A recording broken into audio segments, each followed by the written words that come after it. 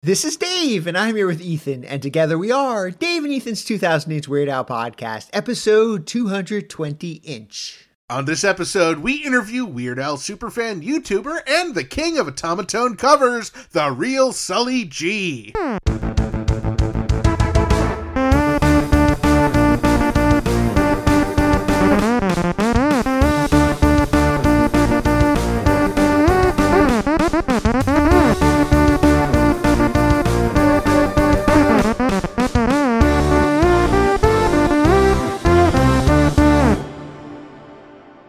Welcome, everybody, to episode 220-inch. Happy February! Well, Dave, what do you want to do this episode? I'll tell you what I want, what I really, really want. So tell us what you want, what you really, really want. I'll tell you what I want, what I really, really want. So tell us what you want, what you really, really want. I want to ha, I want to ha, I want to ha, I want to ha. I want to really, really, really want a zigga zigga ah. I see you must have played the New York Times crossword this past Monday, February 5th, Dave. Yes, I did. And I totally got the answer to number 61 across correct. Nice! What was the clue? Weird Al Yankovic medley that features Wannabe by the Spice Girls. And what did you put for the answer? Polka Power, of course. Nice job! And how did you do on the rest of the puzzle? Well, let's just say I didn't zigga zigga ah. Well, let's just say now it's time for what's happening in Weird Al related news. The 66th annual Grammy Awards were held this past Sunday, February 4th, and unfortunately, the soundtrack to Weird the Al Yankovic Story did not win in its category.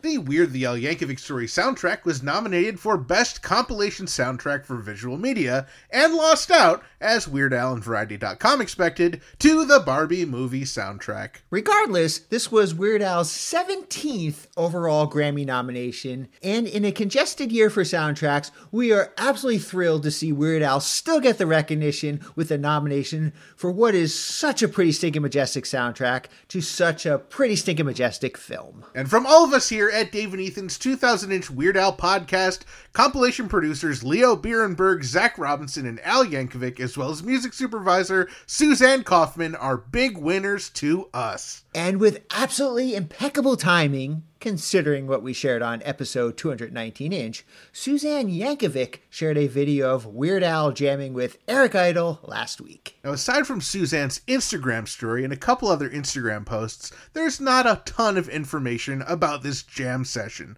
But what we do know is that Weird Al and Eric were also jamming with Alex Jules, who has toured with the Monkees, Eric Paparazzi, who has recorded with the Monkees, and Mike Geyer, who is also known as Puddles from Puddles Pity Party. And the song that they were performing in Suzanne's Instagram story was the classic Runaway by Del Shannon. Now, while today, 2/7, is not officially Weird Al Day, there are some exciting Weird Al related anniversaries today. Well, it's not officially Weird Al Day because in Europe and other parts of the world, the date is written as 7/2. So that would make it La Drew Day? Anyway, regardless of where in the world you are, February 7th is a special day because it's the day Mary Yankovic and Emo Phillips, Weird Al's mom and his, honorary weird uncle, were born. And it's also a friend and past guest of the podcast, Marty Farlow's birthday as well. I hope there's lots of beer and broccoli, cake and coleslaw to go around for everyone. From all of us here at Dave and Ethan's 2000's Weird Al podcast, happy birthday, Emo and Marnie, and happy heavenly birthday to Mary. This episode is brought to you in part by Vegan Burrito Restaurant, Burrito, home of the 2-pound double wrapped in a quesadilla burrito, and Wizard Burger in Albany, New York. Come on down to Burrito, and Burrito, and Wizard Burger for mouth-watering, loaded, dare I say, beefy vegan burgers. From Albany to Uranus, Burrito, and Wizard Burger. Feed the hungry with out-of-this-world, plant-based, real food, always vegan style. Visit burritosquare.com and wizardburger.com to order ahead. All right, let's check out what's happening in Dave and Ethan's 2008's Weird Al podcast related news. Our Patreon family got a special treat last week. Oh, did we get a new sponsor? Here it is. Yappy's Dog Treats. Your dog will love that real liver and tuna taste with just a hint of cheese. No, not quite the treat I was thinking of. Our Patreon family was treated to a video of our very own Ethan Allman singing Amish Paradise in front of Sam Levine, Dave Hill, Rob Snyder, and Robert Smigel. Wait! I thought I told intern Frank to take that down. I changed my mind. Too late, Ethan. It already went viral and broke the internet. Ah! Well, stay tuned as we have some more exclusive videos from SF Sketchfest weekend dropping soon over at patreon.com/2000inch. Ah! Oh, don't worry, Ethan. You do not sing karaoke in any of these videos. Why did I ever sync my iCloud with intern Frank? Well, calm down. We've got a great interview coming up. So, Dave, why don't you just take it away? We are absolutely thrilled to welcome to the podcast TheRealSullyG. He is a music artist and self-proclaimed king of the Otamatones. He has over 2.3 million subscribers on his YouTube page and over 1 billion views. He has released multiple albums and 2 holiday EPs. We are absolutely thrilled to talk to you, Sully. Welcome to the podcast. Thank you. No notes. First take. Perfect. So great to have you on, Sully. We're a big fan of your work, and as it turns out, we've actually sort of known you for a while. Yes, I've run into both of you. I mean, I'm a longtime listener of the podcast, obviously, but I've run into Dave at a handful of shows. We communicated back on the old Weird Al forums back in the day when I was known as Muppet Boy 09 rather than the real Sully G. And then, yeah, I ran into you, Ethan, at the Wilkes-Barre show, I believe, on the last tour, the return of the ridiculously self-indulgent, ill-advised Vanity tour. Yeah, that is incredible that we've sort of been connected, but I have to admit, I wasn't familiar with your work until our mutual friend Jared Marker, he posted this really great video about Weird Al fans, and you are part of that, and together you guys talk about your Weird Al shirt collection, and I was like, well, I gotta check this guy out if Jared recommends him, and I've just been obsessed with the Otamatone Covers and your other channel, so we're really excited to have you here. Oh, well, I am honored to be a guest on this prestigious podcast, so thank you so much for having me on.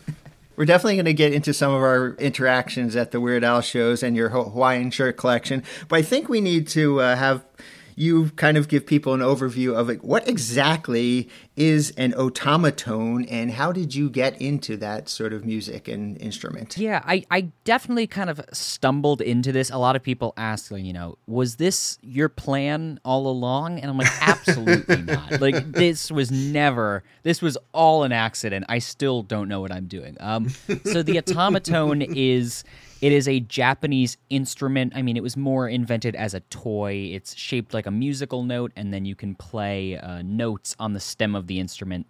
It's basically is a touchpad that from the top of the otamatone is the low notes, and at the very bottom are the high notes, and you can attempt to play music on it. I came across a video of one back in it would have been like January of 2017, I saw a video of one on Reddit, and I'm like, that is hilarious. And at the time, I was making YouTube videos, but I had less than 100 subscribers. My videos were getting, 10 views or something. And so at that time, you were automatically able to get into the YouTube Partner Program, so you could automatically make money, no, threshold requirements. And so I was making, here and there, I would make a penny off a video, and I thought that was insane to me because I was like, that's real money off of these silly videos. And so I verbally said out loud to my family when I was home on winter break from college, I was like, when I get my first check from YouTube,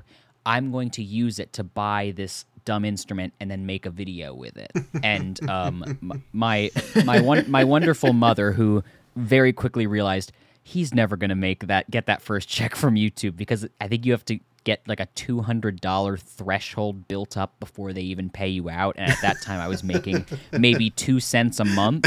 So she knew it was never going to happen. And so around Valentine's Day, when I was back at college, I just got a random package in the mail from my mother, and I opened it up. She's like, I got you. I remembered you talking about this, and I found it on Amazon. And so she sent it to me, and I was like, oh, that's hilarious. And I made a single video with it. I probably spent a couple hours making it, and then I uploaded it to YouTube, casted it out into the void, and it didn't do well. Nothing on my channel did well because I had like 10 subscribers. So right. I just kind of let it be and then moved on and continued with my life doing other videos, just kind of trying to find what my niche is going to be on YouTube. And it wasn't until I think probably like 3 to 4 months later, all of a sudden it kind of hit the algorithm.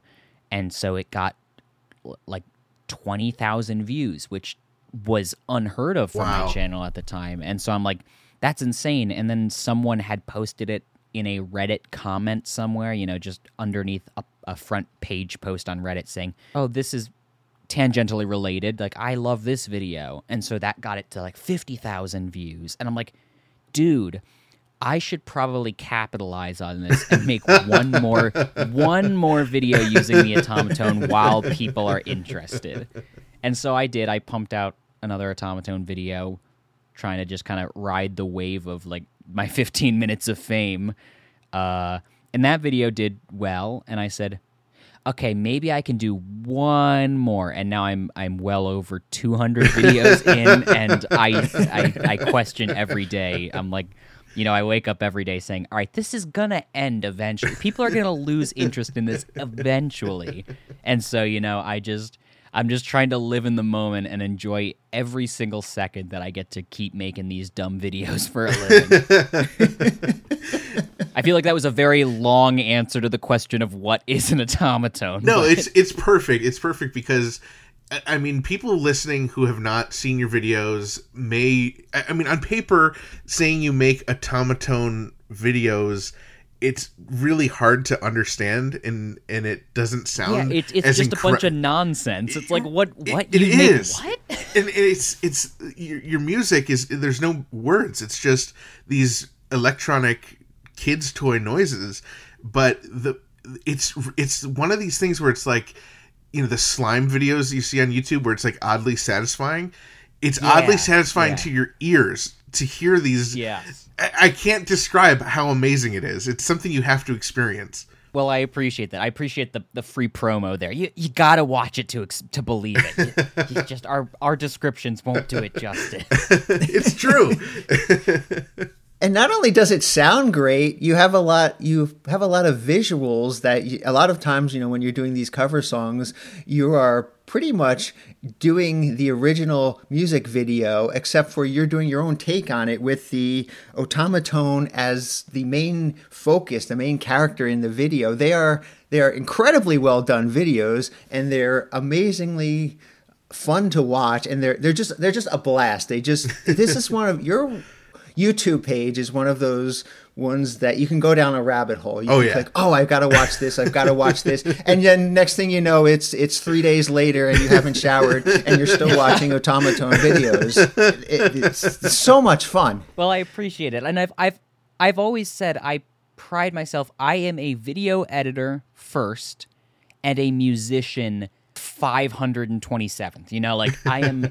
I have never had formal music training. I have never taken a lesson to learn an instrument. I've never, I completely fell backwards into this whole music thing. This was never my intention in life, never even like a goal. I've always wanted to make videos for a living. I like editing videos. I like experimenting with new things in, stylistics of editing. And this YouTube page gives me the opportunity to really push myself outside my comfort zone through the facade of Otamatones. It really is a way for me to just go, okay, I want to copy this music video, and I have like a week to figure out how to mimic it in editing style. And so that's what I love to do. I have now obviously grown into knowing more about music and and enjoying making music, but that was never my intention. It was always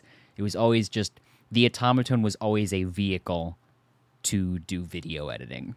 And when you say video editing, are you collaborating with someone to create these digital videos and animations, or are you doing that yourself? Every video on my channel, as of the taping of this podcast, every video on my channel has been the work of one person, and that is me. Wow. A lot of people think that the Real Sully G is a collective. They say like, oh, the Real Sully G, you guys are my favorite group. And it's like, no, it's just one, really sleep-deprived person sitting behind a computer trying to pump out these videos and stay relevant. So no, it is just me trying my best to, replicate whatever style I'm copying this week.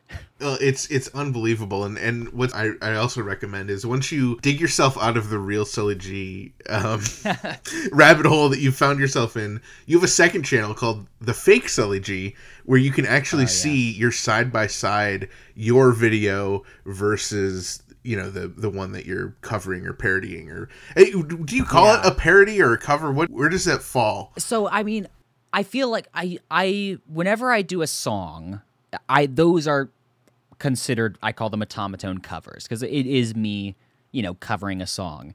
I feel like when I'm reaching outside of the realm of music and kind of doing viral video parodies, like I feel like that's more definitely a parody. But in general, if there's music in it, I consider it a cover. But in the legal sense, I have no idea. If you took me to a court of law and was like, prove that this is either a cover or a parody, I have no idea. I plead the fifth. I don't know.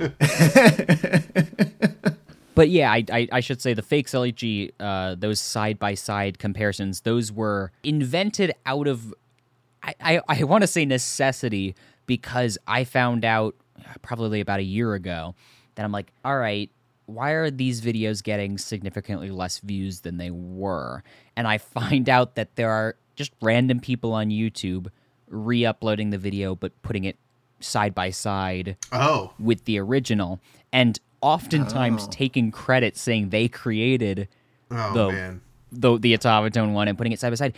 And sometimes these side by side comparisons were getting millions more views than the original video.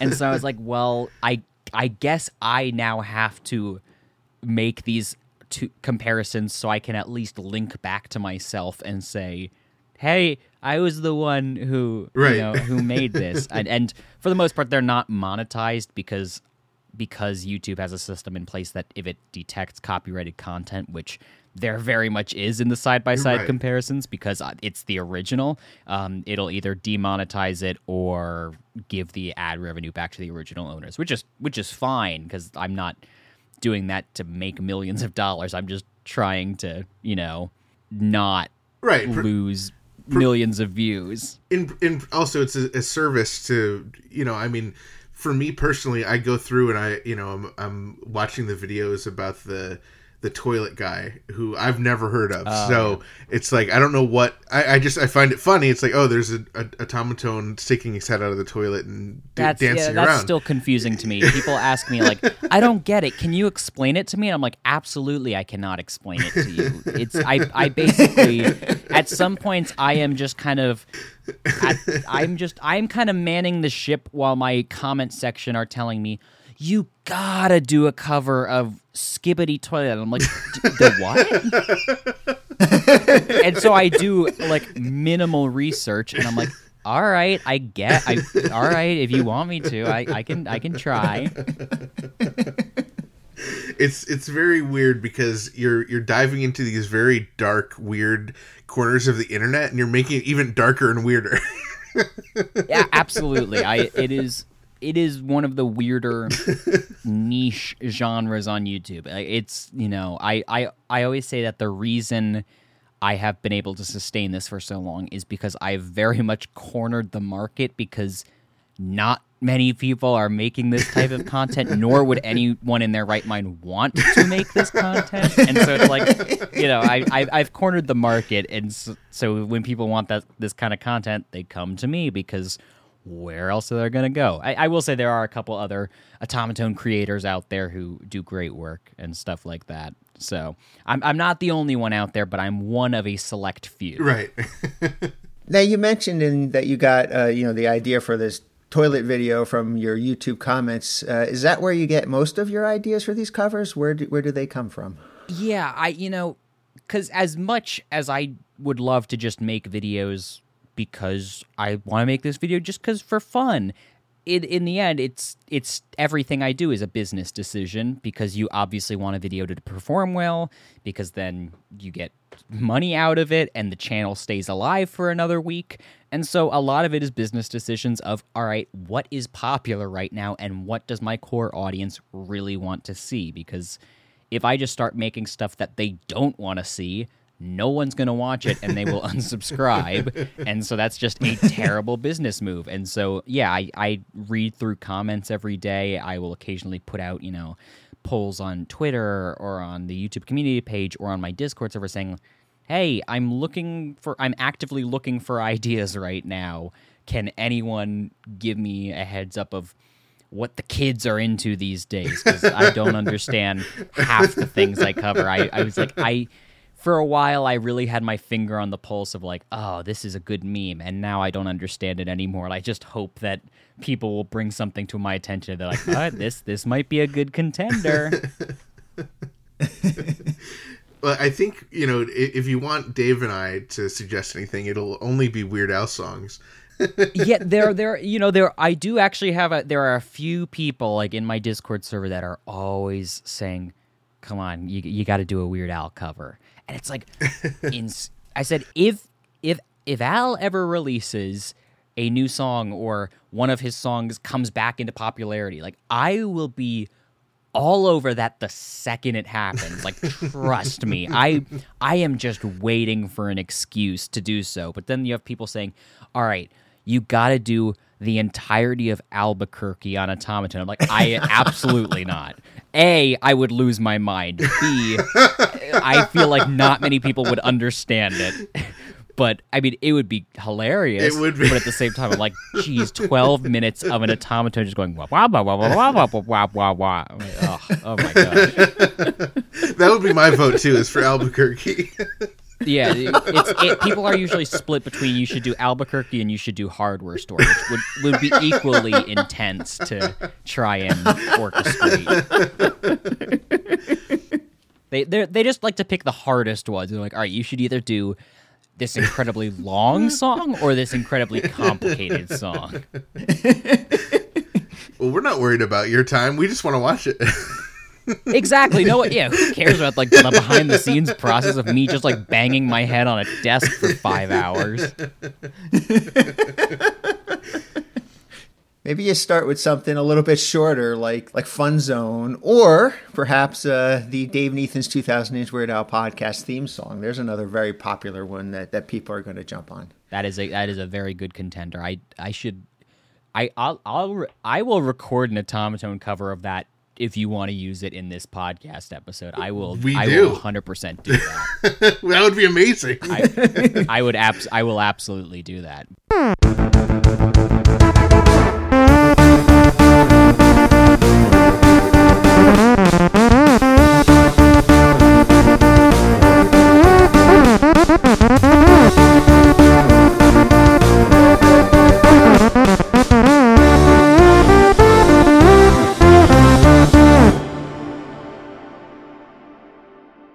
But Fun Zone, that's a tempting one. Fun Zone is possibly one of my favorite Al songs. I love me some Fun Zone. That would be a great Otamatone cover song. Which is why I would like to say I was so happy one of the Lancaster shows on the past tour, after Albuquerque, halfway through, he forgets and has to start over. And they started the whole concert over and played Fun Zone in its entirety again. So I was absolutely just pleased out of my mind that night. I was like, this can't get any better.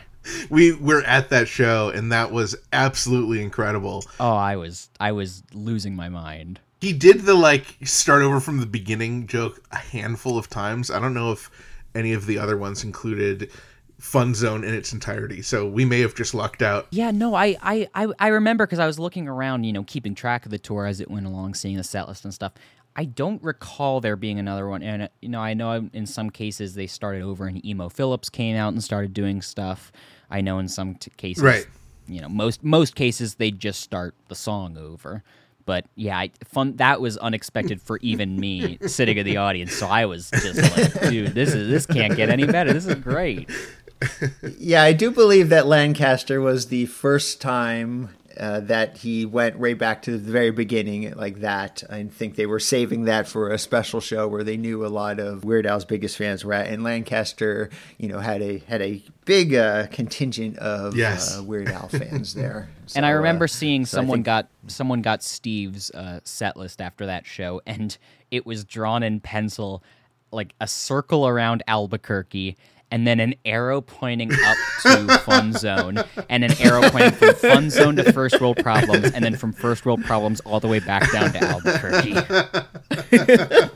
That was Steve's way of reminding himself, amazing. All right, here's how we're doing it. That's incredible. Sully, I have to imagine that some of your inspiration in the music you're creating, in the videos, in the visuals, has to go back to your love to Al. Absolutely. I mean, I have been... obsessed is a strong word, but I'll use it. Obsessed with Weird Al since, the first show I went to was 2007, so that I would have been 10 at the time, and I am now going on 26. So, I've been a Weird Al fan for a majority of my life now, and absolutely, I mean, other than loving his catalog and dissecting every single song in it. As I'm now, writing my own music on another channel and trying my best to do comedy, which is subjective, whether it's comedy or not. But I would say definitely a lot of my humor and my inspiration comes from Weird Al, and I see a lot of comments that I look like a discount Weird Al, which I take that as a compliment. I'm like, I don't know if you meant that in a mean way, but you know what? I'm gonna take it as a compliment. I think that's fantastic. That is a great compliment. I love it. I'll take it. I think it's pretty accurate. I think that is the best way to describe me currently. Is that, I have the glasses, I have the mustache, I have the long wavy hair. I'm like, that's accurate, but. No, You've got the Hawaiian shirts too, of course. I got the I am basically at this point I am morphing into Weird Al. I don't know if that's a good thing, but it's happening and there's no stopping it. But yeah, a lot of people comment that they're like, this song that you wrote reminds me of Weird Al, which I would disagree with. I think that might be coming from people who may have just a general knowledge of Weird Al, of just like he looks like this and he makes funny songs. Because I'm like, I don't necessarily feel like my music mirrors him, and that's not to say like I don't want it to. It's just more like I am not at that. We are on two completely different levels, and so it's like I don't think. I saw like a comment, they're like, you're the next Weird Al. I'm like, absolutely not in a million years. I appreciate it, but not in a million years. But I feel like a lot of what I do is inspired by Al in one way or another. Well, I think a good example of that is we talked about, the fake Sully G, where you have a lot of the behind the scenes side-by-side comparisons. And, when you put Weird Al's parody video next to the original video, it mirrors it pretty much one by one, just like your videos do. So there's certainly, that's where I see a lot of maybe Weird Al's influence on your work. Yeah, that's an aspect I honestly never thought of. But yeah, I mean, like if you put Bad and Fat side by side, it's like, oh, that's hilarious. There are, he's copying the music video. He's like parodying it very closely to the original, but then also throwing in visual gags that aren't in the original. And I feel like that's a lot of what I do, honestly, is, I'm trying to get, show the spirit of the original, but at the same time make really stupid visual gags that maybe only one person will find funny, but if even one person laughs, I'm like, all right, I did my job. It was not all for nothing. Exactly. That's I always say, and it's very cheesy, and it's way too early in this podcast to be getting sappy, but I always say, like, if I die, when I die eventually, and it's like, if I am forever known as just the Otamatone guy, or even if during my time on YouTube I made just one person's day a little better once, I'm like, I think then I've done my job. I think everything will have been worth it if one person had a slightly better day because they watched one of my videos. I'm like that, that's all I can ask for really in the long run. I think you need some new goals, man. Like, I think we've done really that already. I keep the bar real low. I don't want to get, I gotta keep the bar low so then I can be like, wow, I achieved my goals. Because if I make crazy goals and I don't achieve them, then that's just sad. Well, so you mentioned getting into L when you were 10. What got you into L? What was your first introduction? So my first introduction, we were throwing a birthday party for my grandmother, and one of my cousins, we were all around the same age, around 10 to 11, I would say, comes over with his iPod and is playing me this song he loves, and he's like, this is so funny. It's a song about Star Wars, but it's sung like American Pie.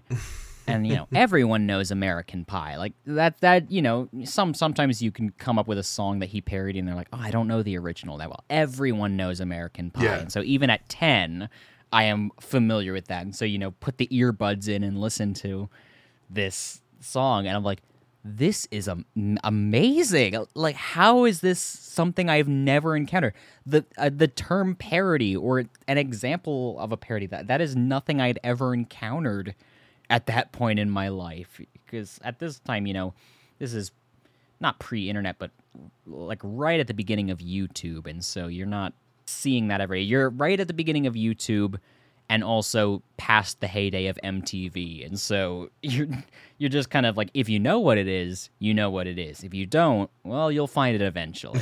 And so I found it eventually, and I remember going home, and again, this was because YouTube either just started or wasn't even around yet at the time when I discovered Weird Al. The way you found music, you go to iTunes, and I'm like, wow, look at all these albums that are available. And, you go through and listen to the 30-second preview and go, ooh, I want to buy that one. I want to listen to that one. And so, I would buy a song here and there, and I would listen to them on repeat. I remember I'd burn a CD and put it in my little portable CD player on the road. It was, as a child, that is peak of your life right there. And I remember very clearly that it was, I was around 10, I guess, and for my 10th birthday, we were, we were going to do something big. Like, we were going to do a little trip for my birthday, because 10, that's a big year. And so I was kind of into a couple songs from Monty Python's Spam-A-Lot at the time, which was on Broadway. And so that was kind of the front runner of what we were thinking of doing at the time. But then I discovered Weird Al, and we looked up on his website, and it's like, wow, this guy's still touring.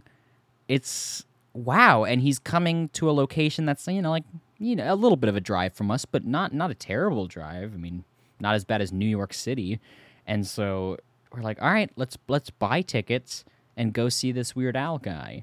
And I just remember it being one of the greatest nights of my life. It was me, my mom, my dad, and my sister all way back, like in the back of the theater, but seeing Weird Al. And at the time, I wasn't familiar with his entire discography. So there were songs he was performing that I had never heard before. So jokes that I was hearing for the first time, these interstitials of him interviewing celebrities I had never seen, because, again, it was before YouTube. And so, it was just one of those experiences that you couldn't describe to anyone, just how rapid fire you were being attacked with jokes and visuals and costumes. And it was just absolutely insane. And, leaving that concert, I think my life was changed in a way. It's like, well, you're going to be going to a lot of concerts over the next, 15 years, and which I have. And what was that tour that you first saw Al on? It was 2007. It would have been the Straight Outta Linwood tour. It was the second leg. Was it the second leg? Was there two legs of that tour? It was near the end of that tour. I think it was in August of 2007. So, it was a good show. It was a good solid set list. And also, for people who are familiar with the Straight Outta Linwood tour set list, I did not know what the song Albuquerque was. And so if you can only imagine seeing a guy on stage perform this song for the first time, not knowing anything about it, you are like is this written? Is he just making things up right now? Is like, and then he says, oh, we got to start the song over again. And you're just like, your 10-year-old mind is going, what is going on? It was fantastic. And then you go home and look up the set list and find out that's on an album?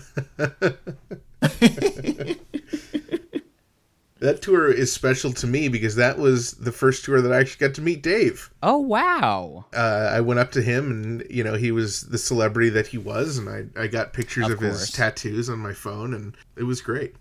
And then I said to him right then and there, I said, Dave, in 13 years or whatever, let's start a podcast about Weird Al. And he was like, absolutely, I will set a reminder. Right. And that reminder went off. On my flip phone. Yeah.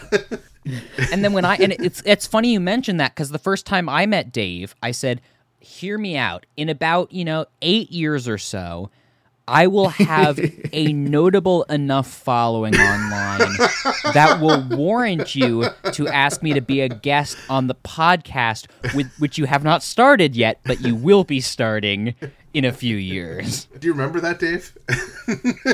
I remember both of those situations exactly as you both described them. So it was your memory's perfect. Now, I was actually trying to think back because when Jared put out his video, he had reminded me that you, Sully, and I have met before, and I was trying to think back to when it was. And I think Jared was the one that sent me a picture of the two of us in Big Flats, New York on September 4th, 2016. Wow. So I think that was probably the first time that we had met each other. I believe it was. That is, to my knowledge, the first time we met at the VIP, pre-show party on the Mandatory World Tour. And I was dressed up as Amish Al, and I think you were wearing a Hawaiian shirt, if I'm not mistaken. I was dressed up as Tacky Al. I was wearing one of the rotating shirts that's what it was. From that tour, along with the pants that are worn on that tour and in the music video. Amazing. So... Well, that's a good transition. Let's talk a little bit about your Hawaiian shirts collection. I mean, I know you, I think, and Jared connected through Hawaiian shirts. You want to tell us a little bit about that? Absolutely. Yeah. I had posted, on Weird Al forums back in the day. Man, the good old days of the forums. But I had posted a thread saying, "There's this one shirt that Al wore at a concert I was just at, and I really like that shirt, and where can I buy it?" And someone I think I had said that I had maybe seen a photo of someone wearing one before, so I knew it existed. And someone on the forum said, "I think you're thinking about Yank27, who is also a member on the forum." Ooh, okay. And they said he collects Hawaiian shirts, and so he might be able to give you a better answer of what shirt that is. And so I sent him a private message that I believe in his video he actually somehow kept or archived all those messages. Wow. Which I did not. So the first message that I sent him, I believe he still has, of me just saying, "Hey, I saw a picture of you wearing this shirt. Where can I get it?" And he was very kind, and he said, "It's made by Jams World, this company which makes a lot of the shirts Al wears, and it was for their 30th anniversary, and it is long since out of print. So get to looking on eBay." And so I did, and it took me, obviously then I started getting into, I want to collect more shirts that Al wears, and so finding new ones, and Jared was very helpful. Whenever he saw one that he already had, he would send me a link saying, "Hey, I already have this one, and it's in your size, so go for it, have fun." And it took a few years, I believe, before he sent me a link saying, "Hey, the one that you really wanted all those years ago that you messaged me for, it's for sale right now." Wow. And it was, I basically was willing to put as much money into this as possible because it wasn't a buy it now, and it was up for bidding, and so I'm like, I think I put a max bid of like $150 or something, and I ended up winning the bid for I think $15. So I really didn't need to worry that much. But I was like, I was willing to go into debt for this shirt because I liked it so much. And so that shirt, that's the shirt I believe I'm wearing in the video that Jared put out. Very cool. Had to wear that shirt because it's very sentimental to me. It's my favorite, and it's also the one that got me into collecting. And now I have like 30 maybe, 20 to somewhere between 20 to 30 individual shirts hung up in my closet that Al has worn that design at some point in time. And I'm very much, I always end up slacking on searching for shirts in between tours. But then as soon as a new tour pops up, Al will have new shirts that he's wearing, and it's like, all right, time to go find them, because my goal in life, I still have not achieved it yet. My goal in life is to correctly wear the shirt that he's wearing that night to said performance. I've still not lucked out. That is a feat that Jared has done. I've seen him at shows. Oh, absolutely. And it's incredible. He has done it before, and I have not yet. I've worn shirts that are in rotation on that tour, but I've never been able to, specifically get the right night, because I don't go to that many shows. I mean, I go to one show a tour. This past tour I went to 4, so I'm getting into that tour chaser life. So this past tour I had a better chance, and one of the nights I was very close, but I ended up I had the shirt that was worn, but I decided to wear a different one that night. So, what can you do?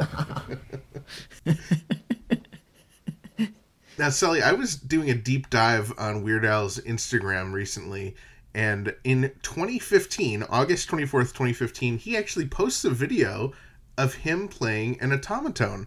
People have sent me that, and I'm like, in the back of my mind, I think I remember seeing the video when he posted that. But I never made that connection until people sent it to me many years later, like after I was well established with the otamatone. People were like, hey, you got to check out this old video of Weird Al playing the otamatone. And watching it, I'm like, I definitely remember seeing it, but never even thought about it ever after watching it. So, I mean, it is absolutely a very weird kind of coincidence that, maybe that time when I saw the otamatone on Reddit, part of my brain was thinking, Weird Al once had this. You want to buy the otamatone now? But no, that was just a happy coincidence, and very strange looking back now that people compare me so much to Weird Al. Well, and it also further justifies that the whole idea of the music created with an otamatone is right up Al's alley. It's something that he would like. I would hope so. I hope if Al ever saw one of my videos, he'd go, okay, I like that, and then move on with his life. That's the only reaction I could hope for. Now, I think one of your older videos, you actually do a piano cover of Al's song Melanie. Yeah, that was back when it was still my freshman year of college. It might have been actually after the first otamatone video, but in that period before the video itself blew up, that I was, still really just, as a content creator, you're going, everyone on YouTube has a thing they're known for, and you're trying to find what's that thing that I will be known for. And so I'm basically throwing anything at the wall and seeing if it will stick.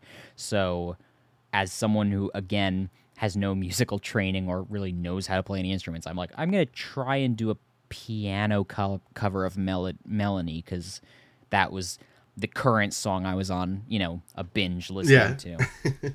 And so I did that, and I guarantee I have not looked at the view count of that for years, but it is probably abysmal. But it's still there. I refuse to delete any of those videos because they're a part of my history, and also I gotta show my love to Al. Of course. I think we only sort of briefly touched on it, but there is a third YouTube channel, and this one is just called Sully, and this is more a look into your actual life and your actual interests, and a lot of them do feature original comedy songs, which I gotta say are fantastic. Well, that's very kind of you. But one of the recent ones you posted sort of shined a light on another thing you collect, which for lack of a better term, Chuck E. Cheese animatronic robots. Yes.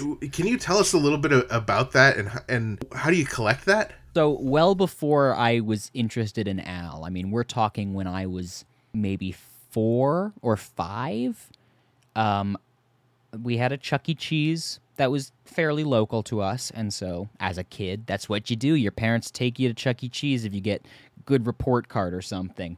But I was always just enamored with the animatronic show that they had. You know, I've always kind of asked for verification from my family. There was a point in time when I was really young that it's like you don't quite know if they're real or not.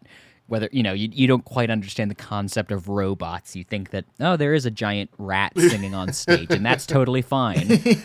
But, you know, I was always just absolutely fascinated. We have photos and videos of me just, like, sitting in an empty showroom because no other children were interested in it, and I was just, like, watching the shows and thinking, this is amazing. And then, inevitably, one year, around December, I was writing my letter to Santa Claus to send off to the North Pole, as I would, as every kid would, and I finished writing it, and my parents asked, what did you ask for? And I said, I'm not going to tell you. And they said, well, you kind of have to tell us because we can say no to anything, like if we don't want Santa to get it for you. And I showed them my letter, and I had asked Santa for all the Chuck E. Cheese robots. Oh, wow. And that is when they told me, no, Santa has a budget, and that is way outside of that. So I needless to say, I did not receive the Chuck E. Cheese robots for Christmas that year, nor the next year. But for the rest of my life, I continuously, that was a passion I had, and a lifelong goal was to eventually own one of the Chuck E. Cheese animatronics, which, you know, that's an oversimplification, I know. Right. There's more history of, like, they were once the Rockafire explosion, and you know, it's like in theory that's what I wanted, is a Chuck E. Cheese robot. And in 2019, late 2019, December, one went up on eBay, and I was like, I had the funds, you know, because they go up on eBay every once in a while, but I never had the money, and so I had money, and I was like, I contacted this guy, and I said, are you willing to lower the price a little bit, first of all? And he did. He was very kind, sold me the animatronic. That person now is a close friend of mine. He has sold me all of my characters, and I've gone up to, he has his own show, and I went up to Missouri to help film some videos of his newly restored show just awesome. Recently. Wow. So it just some random guy I bought from on eBay, now a very good friend. And then, you know, by the time this podcast comes out, it's not known right now, but I might have just secured a lot of more animatronics. Oh, Oops. Oh, that's amazing. I have to imagine that, you know, with the current popularity of Five Nights at Freddy's, which really is this, I don't know too much about it, but it's a video game franchise that's based around, you know, a Chuck E. Cheese animatronic band killing people, I believe, or something like that. Absolutely. So that has put a lot of interest in, you know, because right now all the Chuck E. Cheese stores are getting rid of their animatronics. They're phasing them out because they're expensive to upkeep and no one cares about them anymore. But now you have kids who are going to Chuck E. Cheese and asking the managers if they can buy the animatronics from them. The managers have to say, no, we are legally not allowed to. The corporate is making us destroy these because they don't want anyone to have them. So there has definitely been a resurgence in interest in these animatronics, which, you know, makes them more popular, but they're also incredibly rare these days and increasingly rare as they get removed from restaurants. And so it's probably not untrue to say that I own a not insignificant percentage of the animatronics that are in existence. Wow. Probably adds up to like 1% to 2%, honestly. Are you able to display them? How do you have a space? I mean, they're big, I have to assume, right? Oh, they are. I mean, they range from 5 to almost 7 feet, and they weigh like 200 pounds a piece. So they're huge, and as everyone knows, the housing market is fantastic these days. So I am still residing with my parents, and they are, let's just say, slightly unamused that I keep bringing giant robots into their house. So do I have space for them? Kind of. Would they rather I stop buying them? Probably. They're currently, there is a room downstairs that is just full of them, and it will be even more full in a few weeks probably. But they're supportive of my interests, whether it be animatronics or Weird Al. They always have been, so I will give them credit there. They are very, very supportive and very understanding of just like, all right, fine, you can get another one if you really want to. That's incredible. So, Weird Al shirts, automatones, animatronics. Is there anything else you collect? I haven't been collecting a lot recently, but I have a significant Muppet memorabilia collection. Oh, cool. Talking, vintage stuff to present day. So, like, if when new stuff comes out, I still purchase it for the collection. I don't have it displayed anywhere anymore. I used to for a while, but yes, I have a pretty extensive Muppet collection. So shirts, automatones, Muppets, animatronics. I think that basically covers everything I collect. It's quite a wide range. It is. Of things, but I guess a lot of them really link back. I mean, Weird Al was in the newest Muppet project, the Electric Mayhem documentary series. He was featured in that. He played the Automaton once. Now we just need him to work with the animatronics, and then we got ourselves a trifecta. We need an animatronic Weird Al wearing one of his Hawaiian shirts playing Automaton music, and then you're... Exactly. And then, oh my gosh, the world will explode. With a Kermit puppet. With a Kermit puppet, yes. On the stage from the Muppet Show, yep. The world will never be the same. Yeah, I think I'm just seeing now that you have a Muppet Show automaton version out there, which I'm definitely going to have to dive into after this interview. That was one I've wanted to make that video since 2017. I remember I made the original demo of that in 2017, and then I just didn't do it because at the time I don't think I had the capabilities, the editing processing power to do what I wanted to do. And then also I was just like at any time I wanted to do it, I'm like, again, it's a business move and I don't think it's that heavily requested. And then it was, I think at the beginning of this year, I just said, screw it. I don't care if you guys like it or not. I'm doing this for me. I can't wait for you to do a cover of Mo Wah. Of what? Instead of Manamana, Mo Wah. Oh, that's a stretch. That doesn't even come from me. That's a stretch. I was like, am I having a stroke, or is our connection bad, or is Ethan just trying to make a joke? Trying to make a joke, unfortunately. Hey, you got to swing for the fences sometimes, even if it doesn't hit. But regardless, that would be a fun one to hear. Yes, that would absolutely be a fun one. I actually have not thought about that, but that'd be a blast.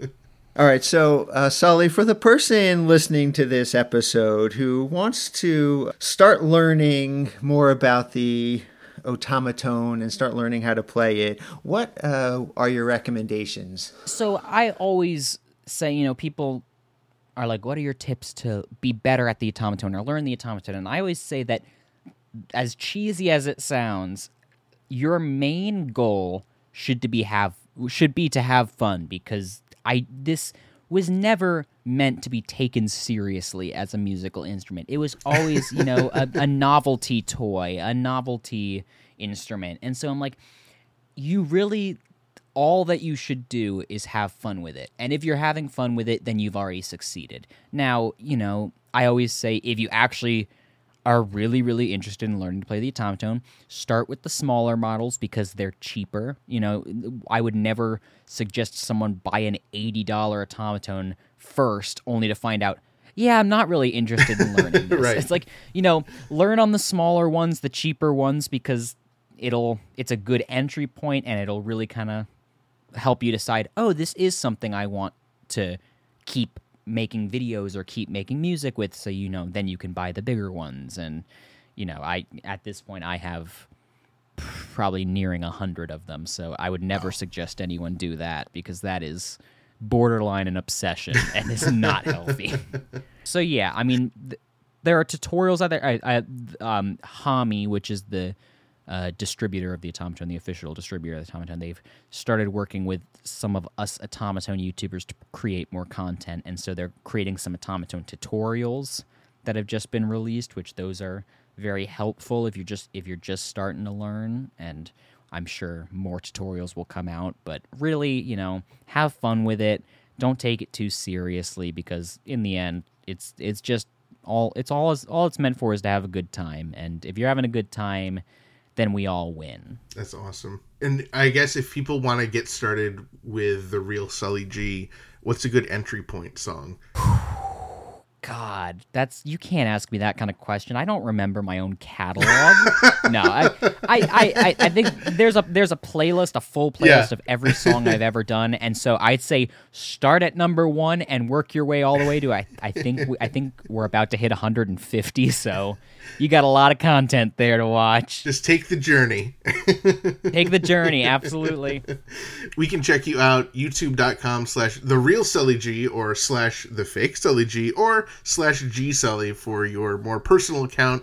You're at TheRealSullyG all over social media, so it's really easy to find your incredible content. Sully, this has just been such a real pleasure and blast getting to speak with you. Wait, you're telling me this isn't going to be like a 3-part episode like Al gets? Why this? I thought my contract said that we get 3 1-hour episodes out of this interview. It's fine. It's been fun, even if it's just one episode. Maybe someday I'll do something noteworthy enough that you'll have to have me back on again. Well, hopefully we can have you back one day to discuss the top 5 Otamatone Weird Al song covers. Yes, in 10 years from now, I will come right back here and discuss that very topic. Wow, thank you for the really fun interview, Sully. You can check out all his amazing Otamatone covers at TheRealSullyG on YouTube, as well as TheRealSullyG on X, Instagram, Twitch, and Facebook. And for his other fun videos, be sure to check out GSully and TheFakeSullyG on YouTube. And also a special thanks to Sully for the amazing Otamatone cover of our theme song. This episode is brought to you in part by Discover Darwin, promoting tourism in Darwin, Minnesota. Not only is historic Darwin, Minnesota beautiful, it's also tardy. With much regret, we here at Discover Darwin Tourism Agency apologize for not celebrating Snowplow Mailbox Hockey Day a few weeks ago. Oh man, we put together such a nice little clip art graphic and everything for it. From this day forward, we name February 7th as January 23rd was Snowplow Mailbox Hockey Day to show that we have learned our lesson for such an epic blunder. The epic blunder, of course, can be blamed solely on Apprentice Frank, the newest member of the Discover Darwin Tourism Agency team. May you and your families have an excellent and solemn January 23rd was Snowplow Mailbox Hockey Day today. And don't forget, April 3rd was Chuck's birthday day is coming up next week, so be sure to get everything you need done in time. So visit Darwin, Minnesota on your next holiday day expedition. Discover Darwin more than just the twine ball. And after you visit Darwin, Minnesota, be sure to attempt to visit discoverdarwin.biz. Dave and Ethan's 2000 Inch Weird Al podcast is brought to you absolutely free thanks to our incredible sponsors, Burrito, Wizard Burger, our very own Jackson Scoggins, and Discover Darwin. Our podcast is also supported by everyone else in our Patreon family, with special thanks to our amazing close personal friend level Patreon supporters, Blair, Ajax, Gus and Alicia, Adriana, Jake, UH Jeff, Kenneth, Allison, Dana B, Casey, Scotto, Javier, Kev, Ron, Matt, Zeb, Zach, and also thanks to Metal Al and everyone else in our pretty stinking majestic Patreon family. If you enjoy our family-friendly Weird Al podcast as lauded in the commentary track on the Weird Al Yankovic Story DVD and Blu-ray, please consider supporting us at patreon.com/2000inch. There are awesome benefits like getting your name on the podcast, your own private RSS feed, which gives you early access to each and every bonus episode, and the self-satisfaction of doing something important with your otherwise pitiful, disgusting, meaningless existence. And once you join, you'll be the first and only ones to see the special videos from Ethan's private SF Sketchfest vault. And don't forget to check out our official merchandise over at shop.2000inch.com. All proceeds go directly towards supporting our great podcast. We love hearing from our listeners and other Weird Al fans, so be sure to join our Facebook community at group.2000inch.com and visit our Discord server for even more riveting Weird Al and Red Rum to Goody related conversations. You can find both of them linked on our website, as well as information about past episodes and guests over at 2000inch.com or weirdalpodcast.com. Keep up on new episodes, podcast news, and events by following at 2000inch on Facebook, X, Threads, and Instagram. And be sure to subscribe everywhere you listen to podcasts so you do not miss a single episode the moment that they drop. Not only does subscribing help the podcast, 3 out of 4 people make up exactly 75% of the world's population. Plus, we also love when we receive voicemail via our official, patent-pending, 27-hour-a-day podcast hotline. That number is 347-SPATULA, as seen in the Illustrated Al. Give it a call or text, and you might even hear your message in a future episode. Thank you once again to our guest, TheRealSullyG, for joining us for this episode and for sharing his incredible talent by covering our very own podcast theme song on Otamatone.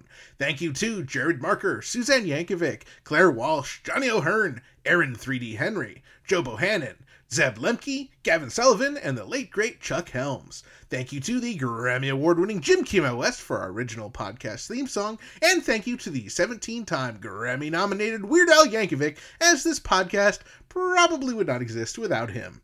And a big thanks to all of you, our loyal listeners, subscribers, Patreon supporters, and sponsors, and everyone else who makes our podcast possible. Thank you, as always, for choosing Dave and Ethan's 2000-inch Weird Al podcast for your listening pleasure. And until the next time, remember to gill and chill, keep listening to Weird Al, and always, always, always, no matter what you do, stay cheesy.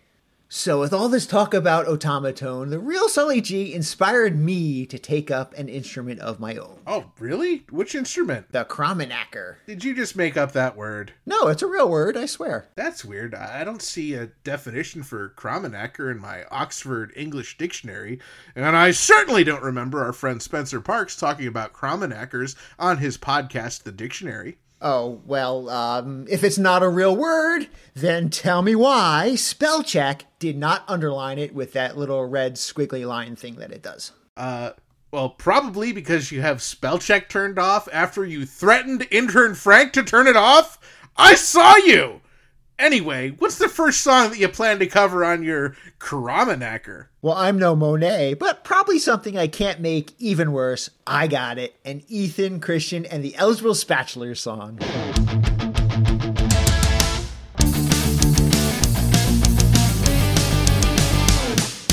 That was Dave and Ethan's 2000-inch Weird Al podcast, episode 220-inch. Zigga, zigga, ah.